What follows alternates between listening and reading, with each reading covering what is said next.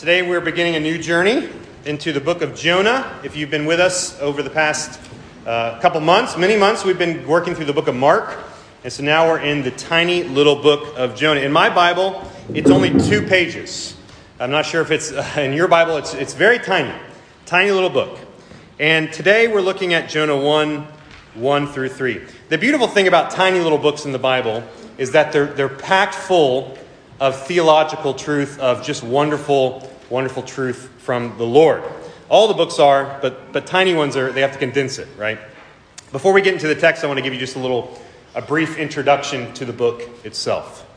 Jonah's name would have been Jonah ben Amittai, which he's a prophet of the Lord. His name means dove, son of truth.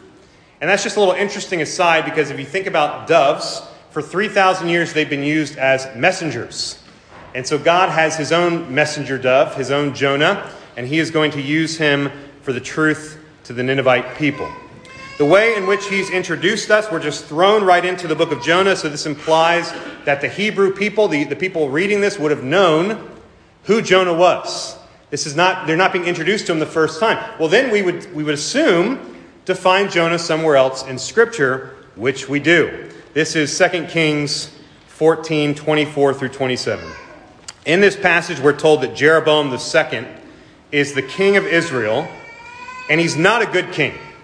He is a very wicked and evil king. The passage says this. It says, "And he did what was evil in the sight of the Lord. He did not depart from all the sins of Jeroboam the son of Nebat, which he made Israel to sin." So the lines there are just like father, like son. They were not good kings. But then we read in verse 25 that though Jeroboam is an evil king, God is going to send his messenger of truth with a word of grace and a word of mercy and a word of compassion. Listen to this. This is verse 25 through 26. "Jeroboam restored the border of Israel from Lebo-Hamath as far as the sea of the Arabah, according to the word of the Lord, the God of Israel, which he spoke by his servant Jonah, the son of Amittai, the prophet, who was from Gath-Hepher. For the Lord saw that the affliction of Israel was very bitter, for there was none left, bond or free, there was none to help Israel." And so Jonah gets this first message, and he comes with a message that through God's power, through God's strength, he's going to use wicked Jeroboam to restore the holdings of Israel back to the prosperous days of King Solomon. This was huge. That's a massive blessing. The kingdom will grow, the people will be prosperous. All of this comes despite their wickedness, because God will have mercy upon his people. Now you can imagine how wonderful that would have been. Jonah, go preach a message of good news. All right, Lord, I'm happy to do that. God is going to have compassion on his people. We don't deserve it, yet here it comes. And then we come to the book of Jonah, this tiny little book, and we have a new word from the Lord. You can imagine, again, the excitement, the nervousness Jonah feels. Lord's calling me again. This is my moment. What's it going to be? Is he going to bless the people again? Will I have a good word for Israel despite their wickedness? Will God use more grace and more mercy? Maybe he'll turn us from our wickedness back to him. Or, they've been worshiping these false idols. Maybe it's a word of chastisement. Maybe it's like the other prophets. Maybe I come with bad news this time. And so you can imagine this word coming to Jonah, and these are the emotions he's feeling. Well, let's read together and find out what this word is. Jonah 1 through 3. "Now the word of the Lord came to Jonah the son of Amittai, saying, 'Arise, go to Nineveh, that great city, and call out against it, for their evil has come up before me.' But Jonah rose to flee to Tarshish from the presence of the Lord. He went down to Joppa and found a ship going to Tarshish, so he paid the fare and went on board to go with them to Tarshish, away from the presence of the Lord." You're going to hear me say that a lot. Tarshish, right? Let's go to the Lord in prayer real quick. Father, be with us. This is a tiny little passage, Lord, but as I said, it's full of truth. It's full of mercy. It's full of compassion. It's full of your grace. Help us to see it today, Lord. Open our hearts to receive it with joy. We pray this in the name of Christ. Amen. Jonah, pack your bags. You're going on a road trip, right? Small town boy headed to the big city. And it's not just any big city, it's the Assyrian capital of Nineveh. And God says, I want you to go not with a word of blessing, but with a word of judgment. Now, to appreciate the magnitude of what's being asked here of Jonah, you have to consider who the Assyrians were at the time and what they meant to Israel. All right, back in around 786 BC, 746, this is when Jonah was operating. Just about 80 years prior to Jonah, the Assyrians had come to King Jehu, who was kind of a good king. Not really. There were a lot of bad kings. But they came to him and they said, hey, we'll protect you if you pay us a tribute. And Jehu said, okay, I'll do that. We have archaeological evidence. It's this little thing called the Black Pillar. And it's a picture of Jehu bowing down and exacting tribute. And so they're like the thugs. We'll be the bad guys. We'll protect you from the Aramaeans. Well, guess what? They paid the fee, but they didn't get the protection. And so there was a nasty taste in their mouth. Now, even though Jehu did some good stuff, he eradicated Baal worship. He kicked it almost all the way out. He still is found worshiping his own idols. And so God promises Jehu, he says, hey, that was good what you did. You're not great, but because I am good, I'm going to bless you for 4 generations. Well, guess where we're at? Jeroboam II is the final one. And so God says, one last big blessing. Here it comes from Jonah. You're going to expand the boundaries. And so we have to couple that memory, the failure to protect, the money they put forth, also with prophecies from the prophet Amos, from Hosea. They said, guess who's going to cause us trouble down the road? The Ninevites, the Assyrians. And so Jonah knows this. He has this in the back of the mind. In 722 BC, that's exactly what happens. The Assyrians come and they sack the northern kingdom and it falls. And so you have all this in mind, and Jonah's thinking about the prophecies. He's thinking, why do I have to go? Why do I have to be the one to go? I don't want this. He's got mixed emotions. I'll also add that Jonah, out of all of God's Old Testament prophets, is unique. And he's unique in that he alone is commissioned to go to preach to Gentiles a message of repentance. Really, go repent. Repent or be destroyed. Nobody else does that. And he's not called to some little village, some little backwaters thing. He's called to Sin City. He's called to a place, Nineveh, which was renowned for its heathendom. It's renowned for how bad they were. They are wicked. It's so bad, God says, it's come up before me. It's awful. And so go preach to those people a message of judgment. Again, none of this justifies his action to run. It's a sinful action to flee. And so we sadly read this. The word of the Lord came to Jonah, but Jonah rose to flee. The first question I want us to ponder today is this. Why did Jonah run? I was talking to my son Thad the other day, and we were talking about this story, and we were kind of laughing. I said, can you imagine Jonah tried to run from God's presence? And we laughed about that because in the church, we catechize our children. We teach them the words. And the catechism question is, where is God? And what's the answer? Kids, what's the answer? Everywhere. Where is God? Everywhere. You cannot run from God's presence. Surely Jonah knew Psalm 139. Where can I go from your spirit? Where can I flee from your presence? If I go up to the heavens, you're there. If I make my bed in the depths, you're there. If I rise on the wings of the dawn, if I settle on the far side of the sea, even there your hand will guide me. Your right hand will hold me fast. Now that's a prayer of excitement in the psalm. Good, the Lord. I can't run from the Lord's presence. That's wonderful news. And Jonah knew that. So was he just ignorant? Was Jonah just one of the dumb prophets? We got the bottom of the barrel here. No, of course not. Of course not. And yet we read that Jonah tries to run from God's presence. This is a remarkable sight. A prophet of the Lord. His whole purpose is to prophesy. His whole purpose is to be a messenger of God. It's like a planet saying, I'm just going to leave my orbit. It's like a mountain just saying, I'm going to become an ocean. It can't happen. He can't shirk his duties.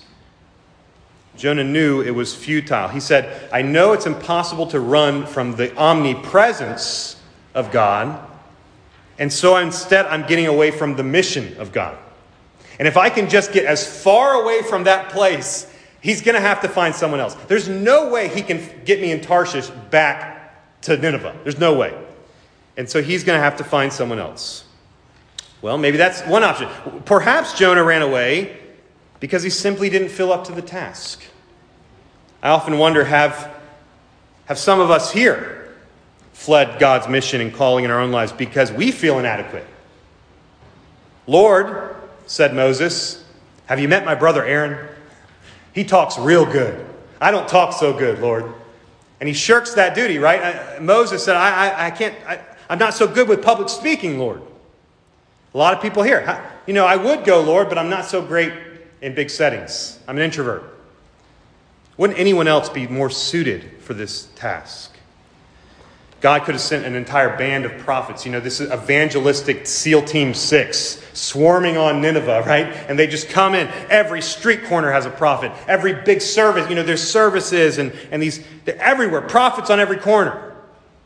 And God says, nope. Country bumpkin from Gath Heifer. He's going 600 plus miles to a heathen city, and he's going to be my guy. And so the odds are stacked against him. What on earth is the Lord thinking? I wonder if there's anyone today in this room who feels unequal to the work that God's called you for in your own life. Are there any parents here who had a rough week? Any parents who feel overwhelmed with the momentous task of caring for little souls? Anyone here tired and exhausted from wherever you're working, from your workplace, where God's called you to have your vocation? Anyone here barely keeping their heads above water, and some days you think, I'd love to hop a boat to Tarshish. Wouldn't that be nice? To just get away from everything, get away from all those things that the Lord's put there. I'll just take a boat. Here's the truth of the matter. The truth is you are unequal to the task. That's the truth. The truth is you are inadequate. Just as I am inadequate, just as Jonah and Moses and David and so many others in Scripture, they were inadequate to the task that God had called them to. But then we read that Christ says, my grace is sufficient for you, for my power is made perfect in weakness. You see, with more prayer, we get more power. In our weakness and inability, He is strong. We have these resources. We have the Word of God at our fingertips. And so God calls us to a task we are unable to do, and He says, my grace is enough. You're going to be okay. You can do it. Again, even this does not explain why Jonah ultimately ran away. Some people think, well, Jonah just, John Piper says Jonah was racist. And he just disliked the Ninevites. That was the pure motivation. And I think there's some of that. I think it's not too far-fetched given the context, right? We looked backwards. I think he did not like the Ninevites. But I don't think any of us here would have liked the Ninevites. As mentioned earlier, there's a sour taste towards the Assyrians. Imagine if the word of the Lord came to you today. Go to San Francisco, that great city, and preach against it. Go to Las Vegas, Sin City, and preach against it. Some of us would be like, I can't fly fast enough, Lord. I cannot wait to preach some judgment. Those sinners are going to get theirs finally. Oh, it's going to be great.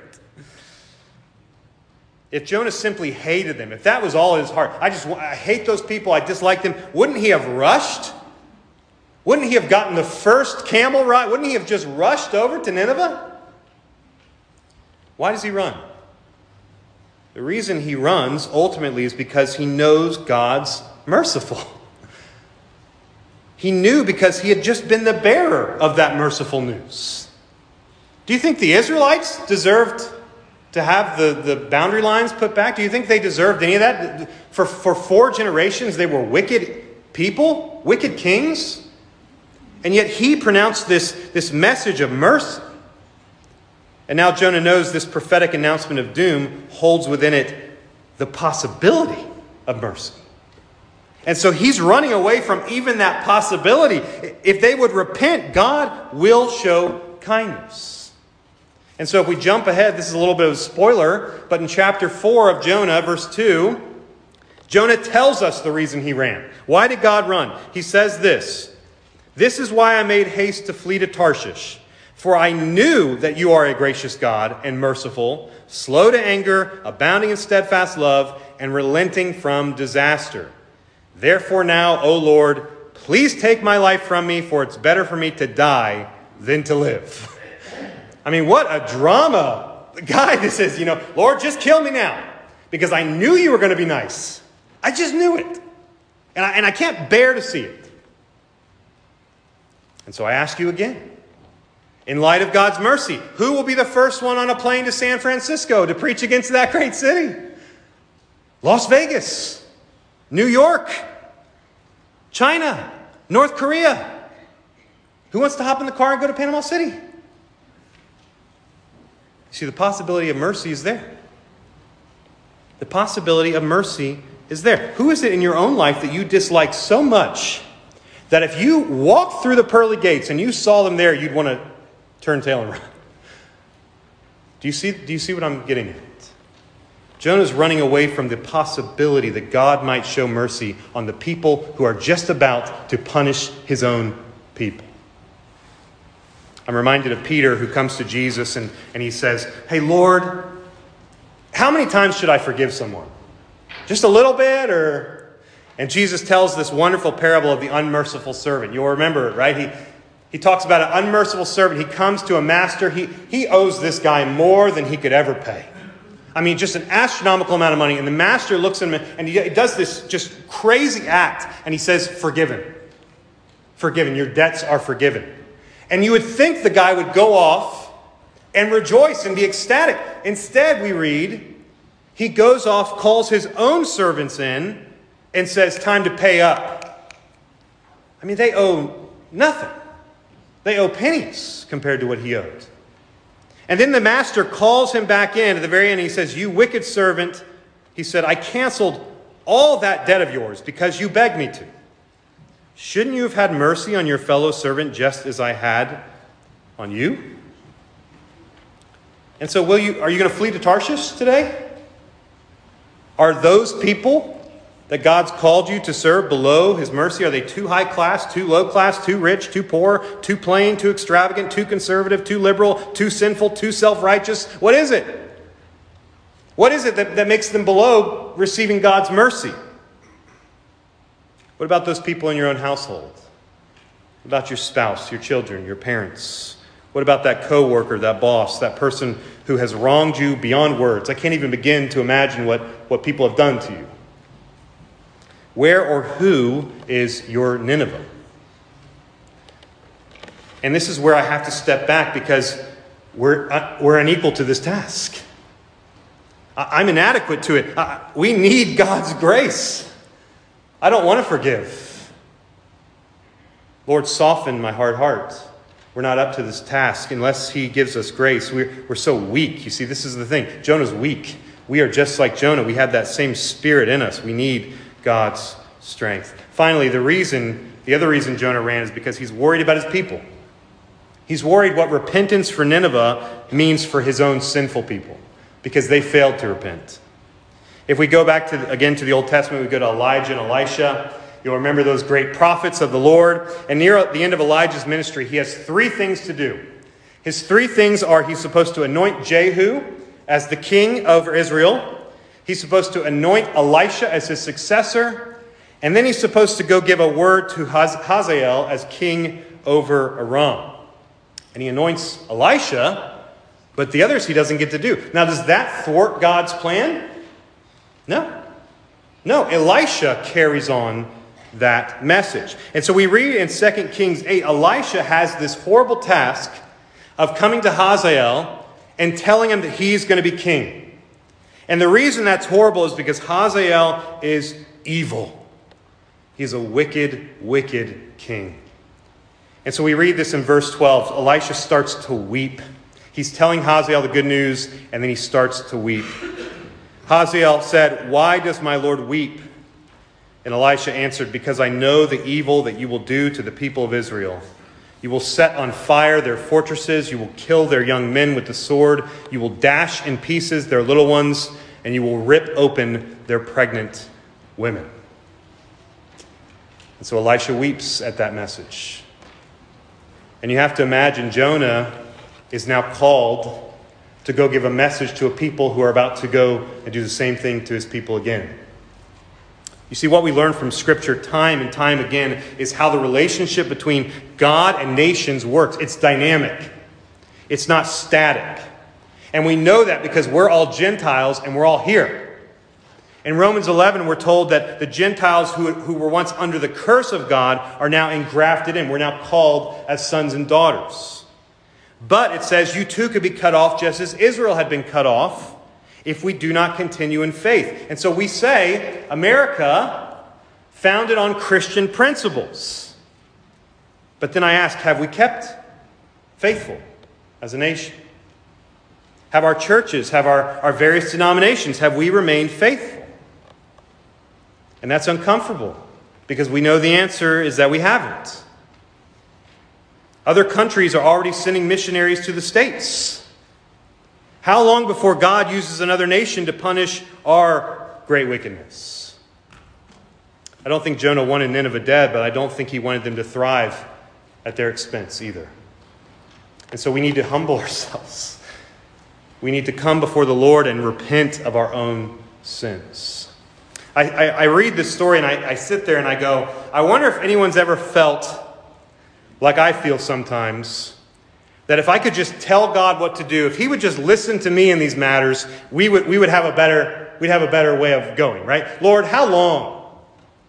How long will the wicked prosper? How long will your people suffer? Have you ever been weary of God's long suffering?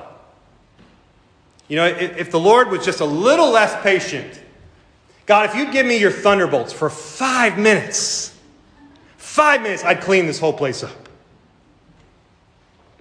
You see, that spirit of Jonah stirs in me. And I can admit that I've come to the Lord and I said, yes, Lord, I do very well to be angry. But you see, our gracious God in his divine wisdom does not make me executioner. He does not make me judge and jury. He does not make us the judge and jury. I've felt the rage of John and I've thought, Lord, should I call down fire from heaven right now? Lord, do you have any she-bears hiding out in the bushes over here that I could just, have you ever wished he'd simply blot out the wicked from the earth? And beloved, it's at this point where we have to confess that if we would call down judgment upon them, we'd damn ourselves. Because we're the wicked ones. And it's our hearts that are wicked and impatient. It's our hearts that need the mercy. It's our hearts that need the healing power and grace of Jesus Christ, just as much as Sin City, just as much as Nineveh, just as much as the people of Israel. Like King David, if you presented me all of my sins, all of my wrongs, I would say, as surely as that man lives, he must die. As surely as God lives, that man must die. And then Nathan would say, you are the man. That's you. And so in God's long suffering, he passes over transgressions. He's patient. He is patient with our wickedness. He's patient with our evil. He bears in extreme patience with us because he doesn't delight in the death of the wicked. He wants all to come to repentance. And so I think about people in this room. I think about my heart. How many years has God been patient with us? What a great God we serve. What a merciful God we serve. How many sins have we committed before him? How many times have we run from his presence? How many times have we avoided the mission he's called to us to do? God's great grace, we need it. Have mercy upon us, Lord. You servants of God, you people who have walked with him long, I pray that when he does call you, you would obey. I pray that when that message comes to me, comes to you, I pray we would obey without question. And the news here is that if you are not a servant of God, then that makes you his foe. And the message of Jonah is for you today. You see, the message of Jonah is fantastic news. Because whereas the Ninevites had the possibility of mercy, through Christ you have the assurity of mercy. You have the assurance of salvation. If you will repent and believe in Jesus Christ, it promises you will be saved. We can take great comfort from Jonah's experience as well. We know that if the Lord has placed you a certain person or a certain people or a certain group in your life, and your heart is for those people, that's an indicator that God intends to use you to bring them to repentance. That's good news. When it becomes your task to go to someone and say, I have received grace and mercy, and now I want to tell you about that. That's a joy. That's a joy and a privilege from the Lord. And so today, if you're able to hear, then the word of the Lord has come to you as well. And it's come to you more clearly than it ever came to Jonah, because we have at our fingertips the entire revelation of God. We have at our fingertips the full revelation of Christ crucified. We have the gospel. And so we're called in the Great Commission to proclaim the message of truth. Christ wins. Christ victorious. All peoples, all tribes, tongues, nations, all will come into the camp of the Lord. It's to boldly, through his word, bring about repentance unto life, to call people from their wickedness into his marvelous light. And it's to expect that God will work through his word to bring about that faith. This includes the suburbs, the cities, even the darkest, deepest jungle. We say, Lord, give us beautiful feet clad in the gospel of peace. Now, this is the point where you say, I'm barely hanging on. Heath, I'm barely hanging on. You want me to go to Nineveh? You want me to go? No. That's not what I'm saying. A lot of times we think, okay, missions, the people who really do it right are the ones we send to China, the ones we send. Do you have children? You wake up every day with little souls that you disciple and love and care for and lead to the throne of grace.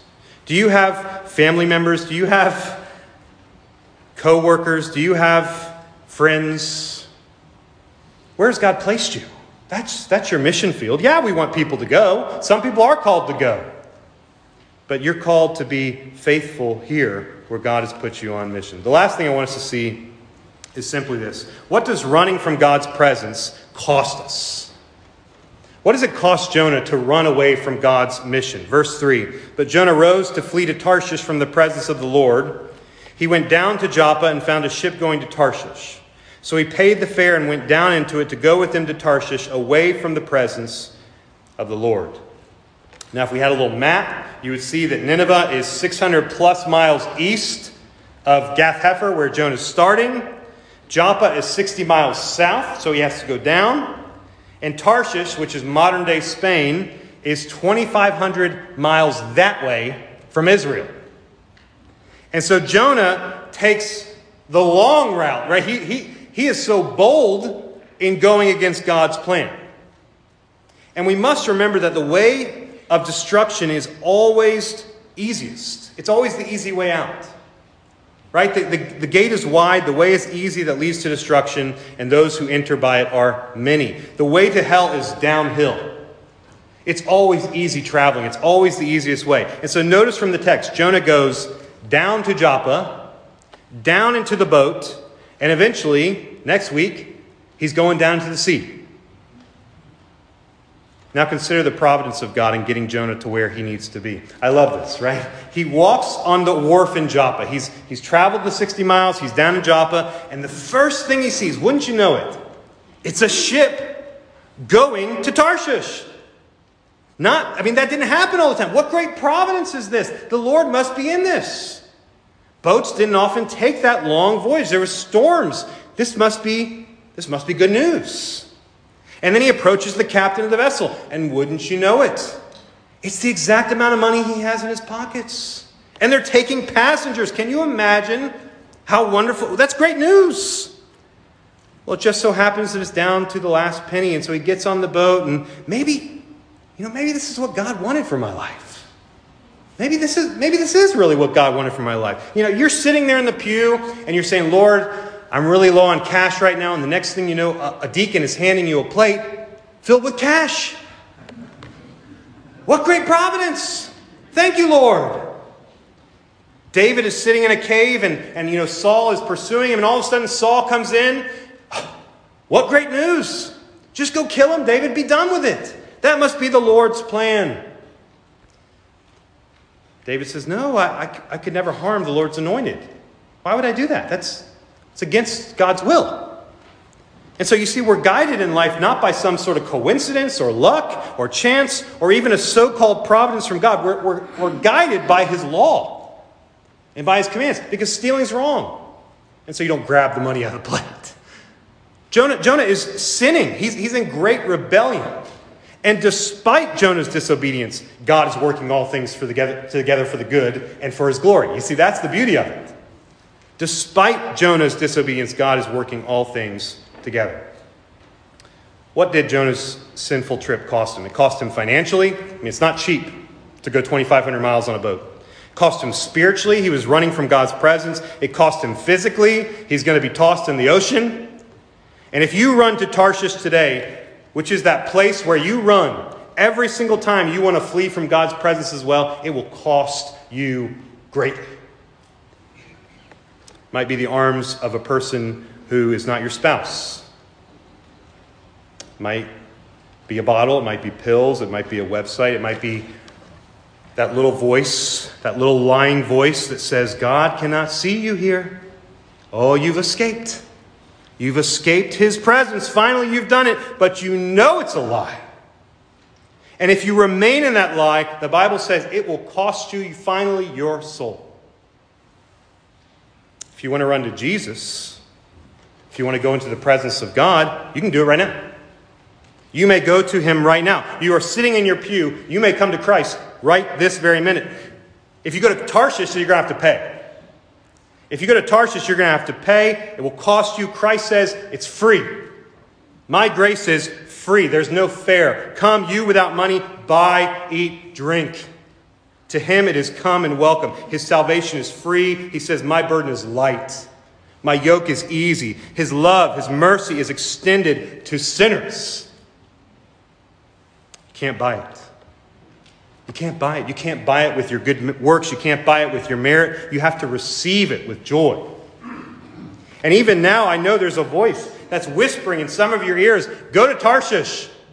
Don't listen to him. Your neighbors right now are hearing it. Go to Tarshish. And I weep at what their journey will cost them. Your children this week will be in school, and they'll be with friends, and they'll hear that voice, go to Tarshish. And it'll cost them. You have to resist. By God's grace, resist the devil. He will flee. The second you stop running from God and the second you start running to Him is the second the devil will turn tail and run. He hates to be resisted. He's terrified of it. Resist him. Resist your sin. Mortify it. Come to Christ.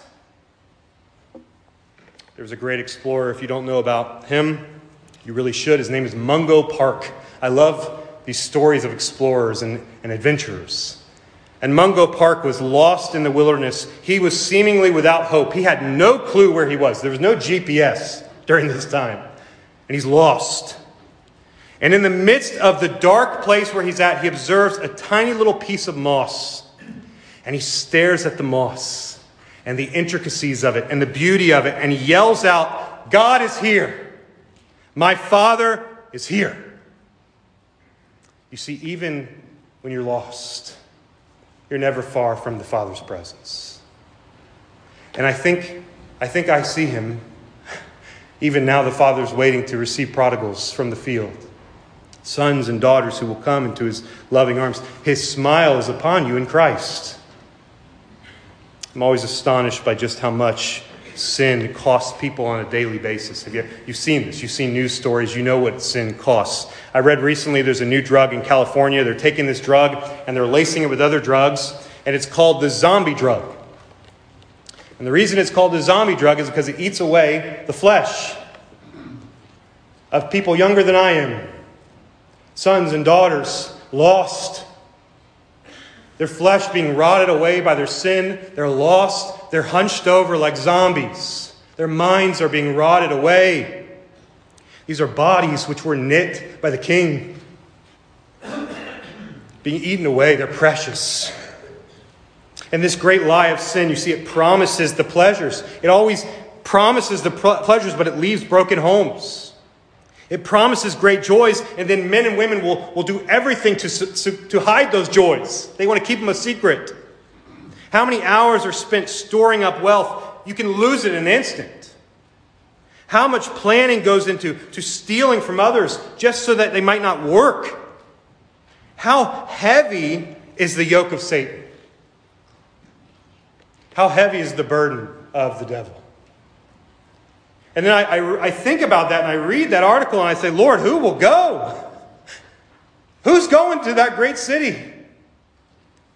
Who will you send to tell them of your grace and your mercy? They don't have to take these drugs and have their flesh eaten away. They have a life. They have value. They're precious. Send us. There's a story about Francis Schaeffer, if you're familiar with Francis Schaeffer, wonderful theologian. Many years ago, he was walking with graduate students. And one day as he's walking around the rough part of town, a prostitute walks up to him and she offers herself for $100. And Francis Schaeffer begins negotiating with her. And he continues negotiating the price higher and higher and higher. And eventually the woman says, fine, you just tell me a number. And he says, ma'am, I couldn't possibly pay what you're worth. But I know someone who did. Do you see it? That's why Jonah had to go to Nineveh. That's why we support Ellen Barnett. That's why we go. Because we have a person who paid what they're worth. Infinite value. The blood of Christ. His own life was paid. Nineveh, with all of its sin and wickedness, 120,000 souls, precious to God. 8.4 million souls in New York, 700,000 in Washington, D.C. What about your soul? What are you worth to the Lord? You see, following Christ costs you nothing. It costs you nothing of that but that you will be glad to have lost. And it will ask nothing more of you than what you will be glad to give. The fountains of blessing which come from knowing Christ are greater than 1,000,000 pleasures of this life. And so we confess we've sinned time and time again without number. God, help us to feel the weight of that sin. Grievously have we offended God. We've run from his presence. We've fled from his loving arms. Can we ever return? We have stored up wrath without measure. We have stored up wrath for the day of judgment. We purchased tickets for the city of destruction. Are we without hope? If you look on the horizon, I see a fish. I see a fish from the Lord, which will rescue us. Because one greater than Jonah is here. And his name is Christ the Lord. And he will grab you from the pit, from your drowning, from the depths of sin and woe and despair. And he will raise you and swallow you up in his life. Hear me well. He will not save us because we are righteous, but because he is gracious. And he will not deliver us because there's something good in us, but because there's everything good in himself. And for those who are treading water today, use your final breath and call out to him. Call out to Christ. He will save you. He who is able to bring dead men and women back to life is faithful. You see, the message of Jonah is that salvation belongs to the Lord. Let's pray.